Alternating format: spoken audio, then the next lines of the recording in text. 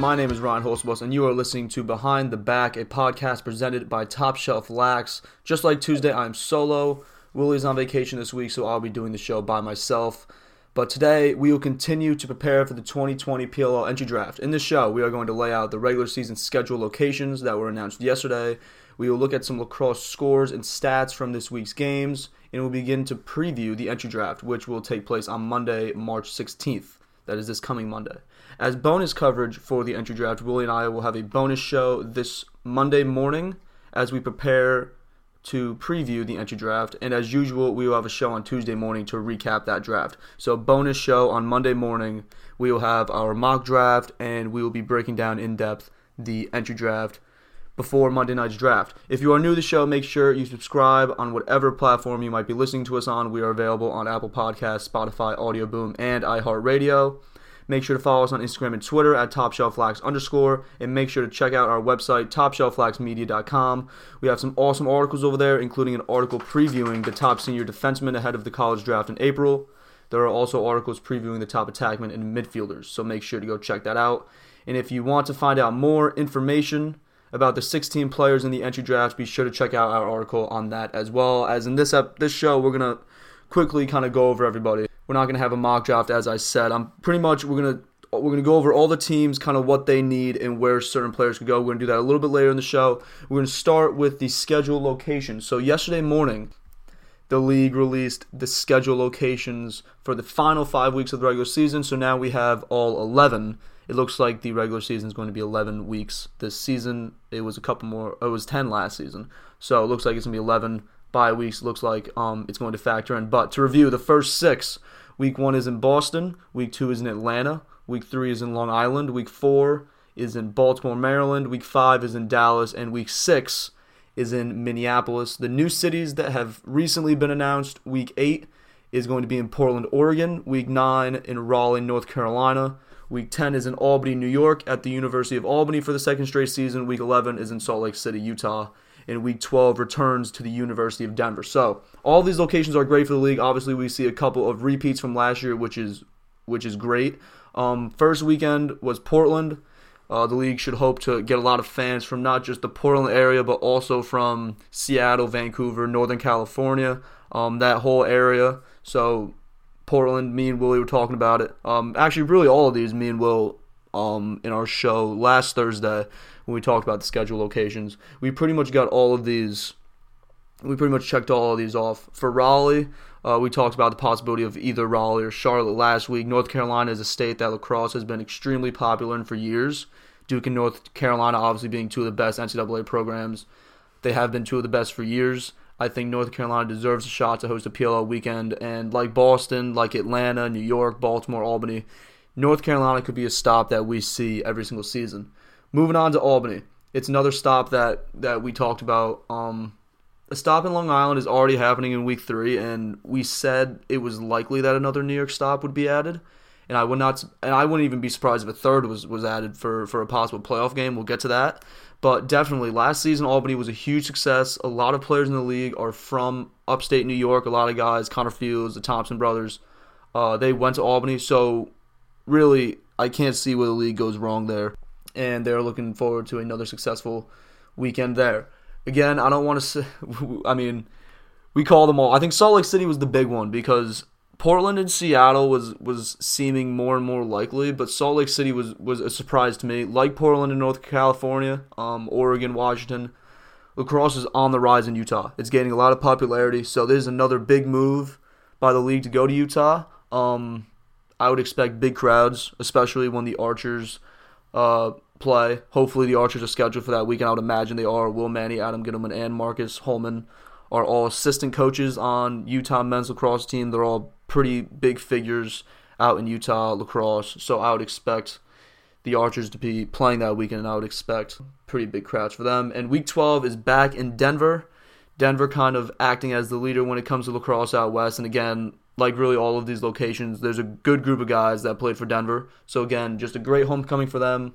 And as we see in the first 6 weeks, we were mainly on the East Coast: Boston, Atlanta, Long Island, Baltimore, Dallas, Minneapolis, kind of being in the center of the country.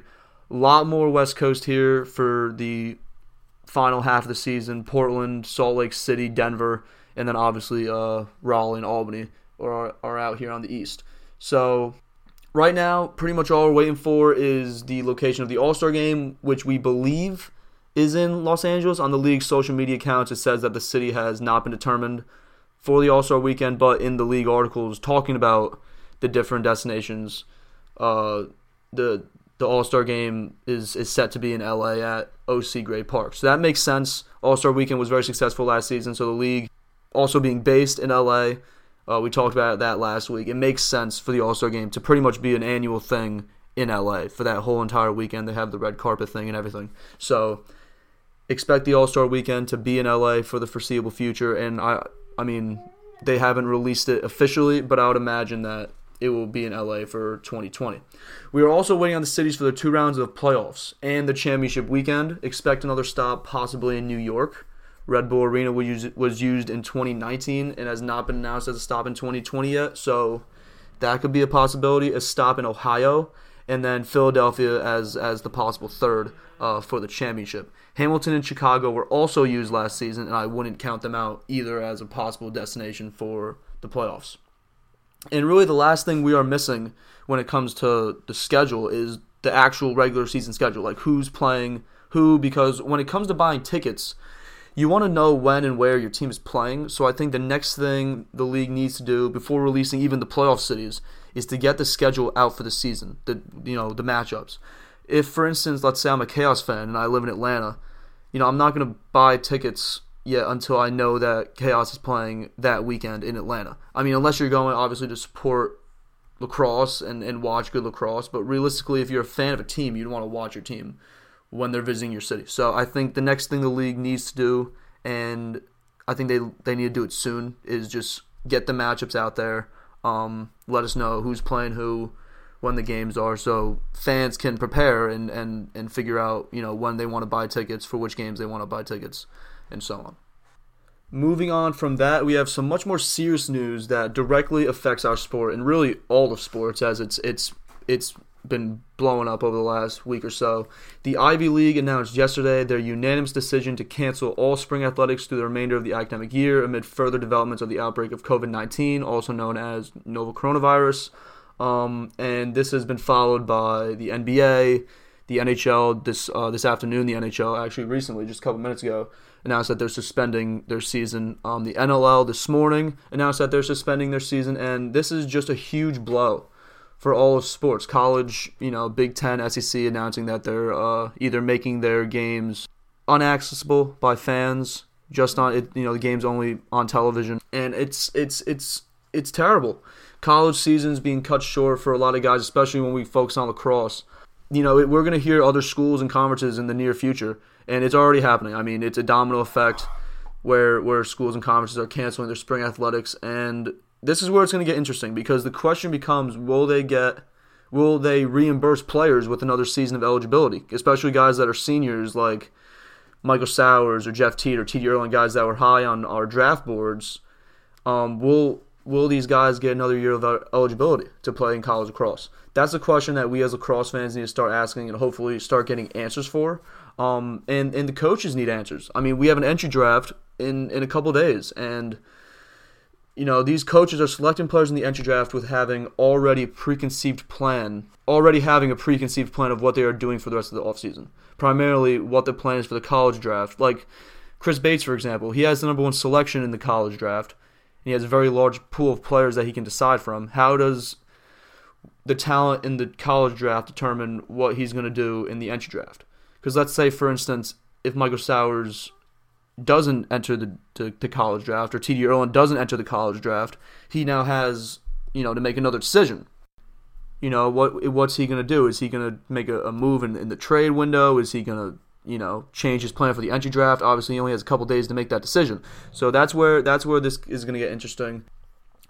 And piggybacking off of that, league CEO and co-founder Mike Rabel released a statement this morning, pretty much The league is initiating a work-from-home policy until next Friday, March 20, and following all recommended steps from the World Health Organization and CDC. So this really doesn't affect us much as fans because the season hasn't started, and we are still a ways away from that. So the league has time to prepare for a course of action. Once we get to that point, they might have to play in front of empty stadiums. They might have to suspend part of the beginning of the season, possibly. We have no idea. We don't know what this virus is going to do, where it's going to go. So that's something that we will continue to watch. This statement followed an MLL statement on Tuesday morning, and the NBA's decision to suspend the remainder of the 2020 season, as we talked about. Utah Jazz center Rudy Gobert actually tested positive for the coronavirus. Donovan Mitchell did as well. So we're expecting other leagues to start releasing announcements as to their plans with how they're going to react to the spread and overall fear of the virus. And we'll expect to see. I think the PLO is going to piggyback off of what does the MLS do, what does the MLB do, two leagues that are going to be starting soon. They're going to, what are those two leagues doing? Two leagues that have been around for a while. I think the PLO could benefit greatly from following their lead. But before we no longer have college cross stats, let's go over some scores and stats from the last few days, particularly from the seniors that we have been watching so far this season. On Tuesday afternoon, North Carolina beat Bryant 18-16 behind a hat trick from midfielder Tanner Cook, so finishing his career possibly off with a bang. UMass beat LIU 14-10 behind 4 goals and an assist from Jeff Traynor. Ohio State improves to 5-2 on the season, and Notre Dame drops their second straight to a ranked opponent after losing to Denver over the weekend. The Irish fall to 2-3. Trey LeClaire had 5 goals and an assist. Josh Kirsten made 10 saves. And for Notre Dame, Brian Cosbio had 2 goals and an assist. Penn State rebounded from their 18-17 loss over the weekend to Cornell with a 22-7 win over Furman. Mac O'Keefe had 3 goals and an assist, and Grant Ament had 2 goals and 3 assists. And Gerard Arceri also rebounded after he struggled against Cornell on Sunday. He won 17 of 21 faceoffs. So finishing off his career hopefully well. Again, guys that we don't know. Are they going to get another year of eligibility, or will they not be granted another year and then just enter into either the PLL or possibly MLL drafts? We are not sure that. But despite spring college sports being canceled and the chances of them coming back for this season being unlikely, we will continue to cover and talk about college lacrosse. The PLL college draft is still scheduled for April 21st. We haven't heard anything different. So we will continue our coverage on our website. There are already 3 articles that preview the top seniors in college lacrosse. One dedicated to the top attackmen, one for the midfielders, and then yesterday morning we posted our article for the defensemen. So make sure to go check that out on our website, topshelflagsmedia.com. And stay tuned, as over the next few days we will continue with an article for the best goalies and then one for the best face-off specialists. And we will also have more news pertaining to the entry draft, college draft, and other PLL news on our website. And for the weekend, as long as the games are not canceled, which it does unfortunately look like they will be, there's a lot of pressure right now on the NCAA to make a move, especially after what the NBA, NHL, and NLL have now done. But we do have some great matchups if they don't get canceled. Maryland plays Virginia at 1 on Saturday afternoon. Rutgers plays Syracuse. North Carolina is at Georgetown, and Duke hosts Towson.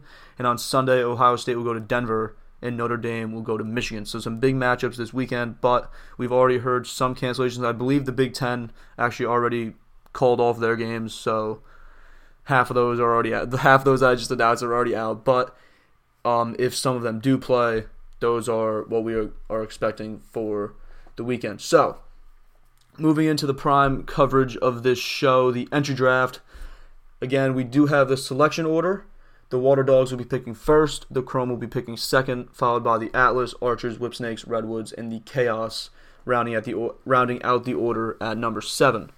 The draft is this Monday, March 16th.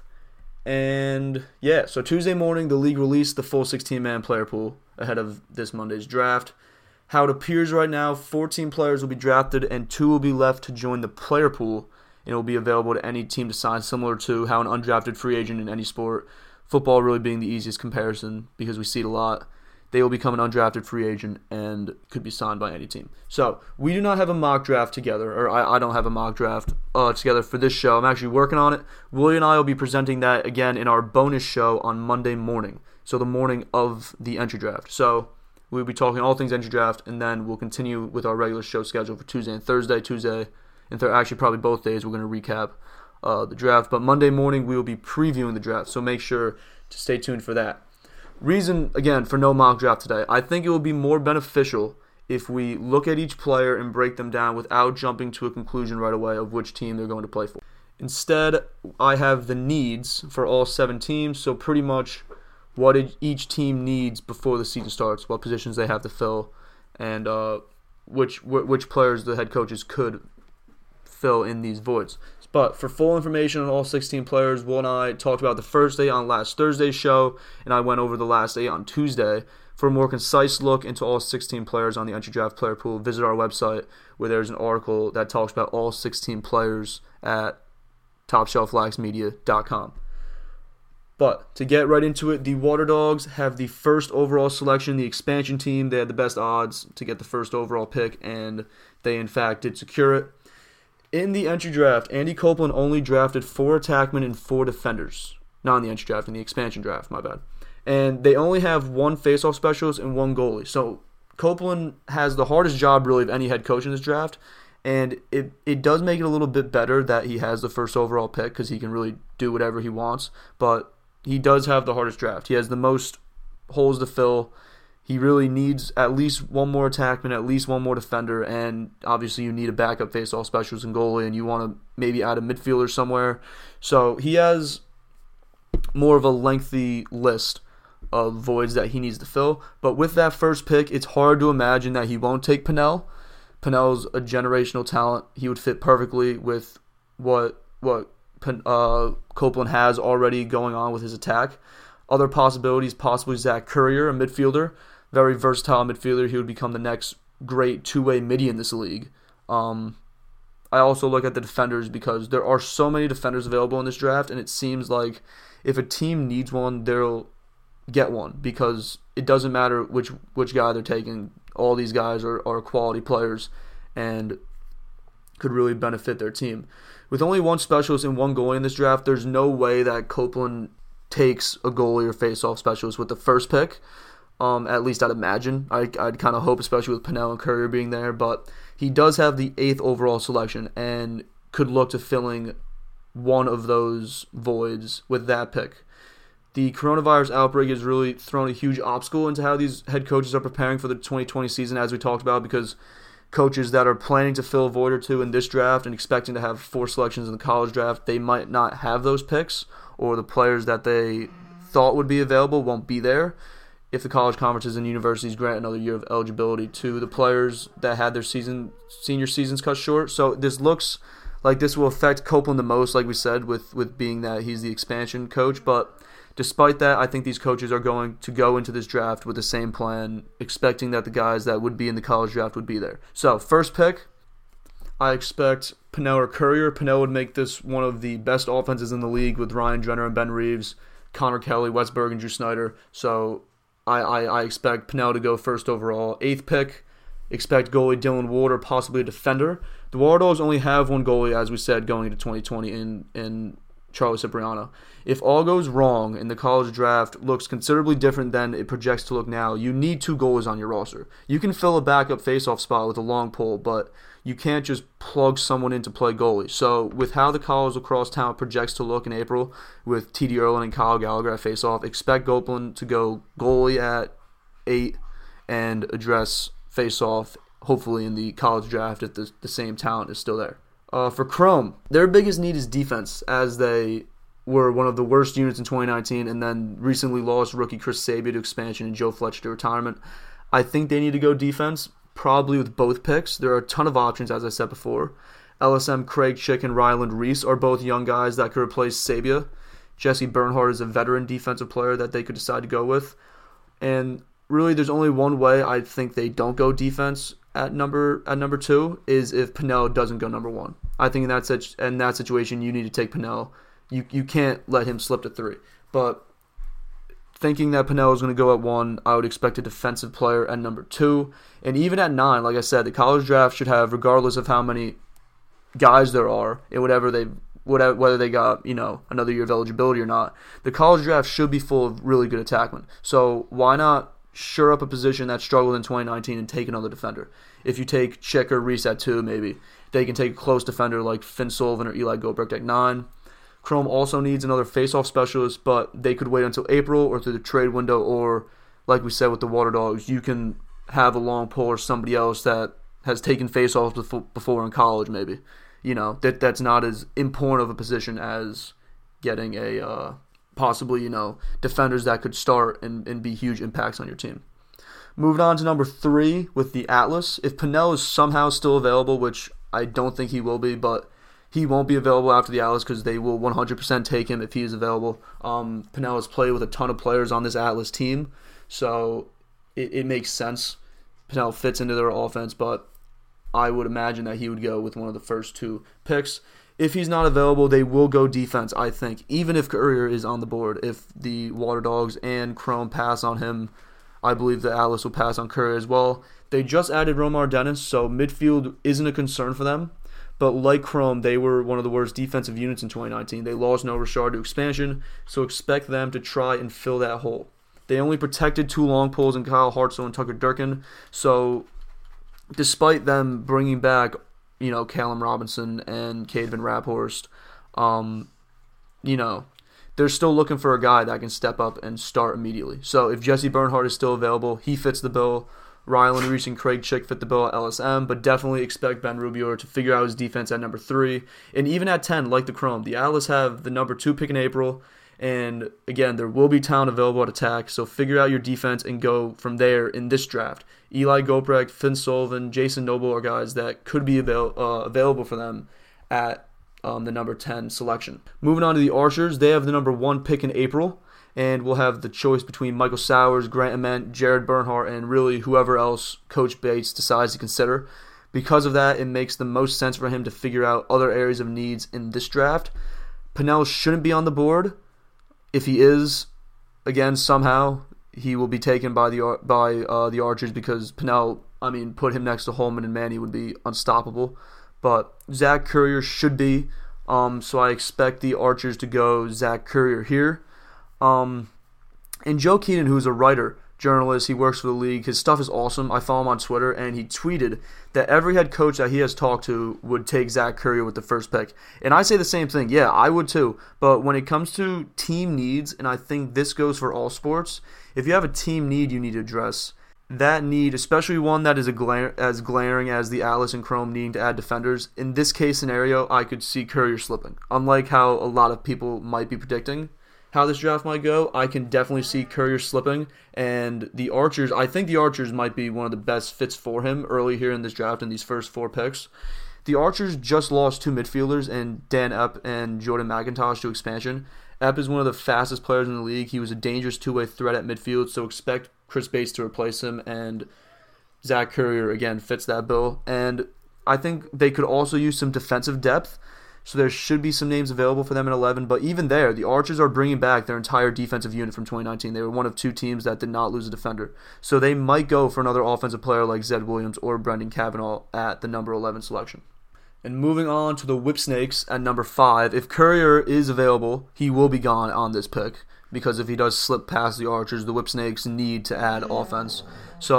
But if he's not available, Christian Mazzone is a likely candidate to be picked here at 5. The Whipsnakes just lost 4 of their offensive players, as I just said, to the expansion draft.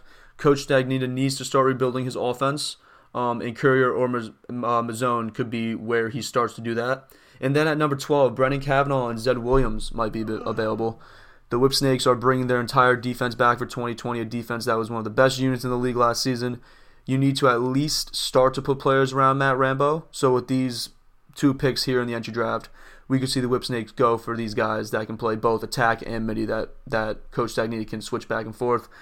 The Whipsnakes also only have 1 face-off specialist on their roster in Joe Nardella. So Greg Pasculjian could be an option to add a face-off specialist at 12.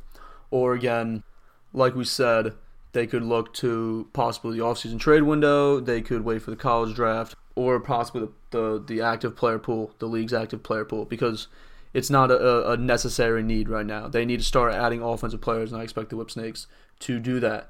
The Redwoods, they are set across the board in terms of starters expected for the 2020 season, except for the faceoff position. They just lost Greg Gorenly into retirement, so they could possibly be in the market for Greg Pasculian. They also just lost Brian Karolinas to expansion, so expect the Redwoods to go defense here. At number 6, I definitely expect them to go defense. TJ Comizio should still be on the board. Guys like Rylan Reese, Chick, if they slip past the first 5 picks, one of these 3 guys could be a potential match for Coach Nat St. Laurent. And at 13, this could be where they get Pasculian. I could also see them going defense here. Jason Noble, Finn Sullivan, Eli Gobrecht, one of those 3 guys should still be on the board. So I expect the Redwoods to possibly go defense with both 6 and 13, 6 possibly being a short stick defensive midfielder. And finally, the last pick in round 1 and 2 is the Chaos and Coach Towns. If TJ Comizio is still available here at the end of the first round, I like him to go at number 7. The Chaos could use a defensive midfielder. And this is where it gets a little tricky because it looks like veterans Donnie Moss and Josh Hawkins, both short stick defensive midfielders, could slip to the very end of the draft where the Chaos are. So you don't want to take a short stick defensive midfielder twice in this draft. The Chaos don't need a face-off specialist if Pasculian was to slip to the back end of the draft. So the Chaos might be stuck taking 2 defensive middies here, which wouldn't be the worst thing in the world. They can focus on finding a backup goalie and a replacement for Brody Merrill on defense somewhere else during this offseason, but I can definitely see just with the overall youth of this draft and kind of what these teams need, I can definitely see Donnie Moss and Josh Hawkins dropping to the end of this draft, and the Chaos, if Pasculian also is, if it's Moss, Hawkins, and Pasculian left at number 14, the last pick in the draft, I would imagine the Chaos would go either Moss or Hawkins, and then they would have 2 defensive midfielders. So again, on Monday morning, we are going to have a bonus show where Will and I will talk about our mock drafts. We'll have that all prepared, and it's going to be an awesome show. We're going to prepare for the entry draft, and hopefully we can get some picks right here with our mock draft. So in today's episode, I recapped the 5 new cities that the league has announced, and that will host a PLL weekend in 2020. And we reviewed all 11 that have been announced. Again, we're waiting on the All-Star game, which we imagine is in LA, and the 2 playoff rounds in the championship. I also recapped the past week of college lacrosse action and continued our coverage on the entry draft. A reminder, on Monday we will have a bonus show for you guys where Will and I will continue our entry draft coverage, including a full mock draft for how we think the draft will play out. So make sure to check that out in advance of the entry draft. Thank you guys so much for listening, and we will see you next time. This has been the Behind the Back podcast.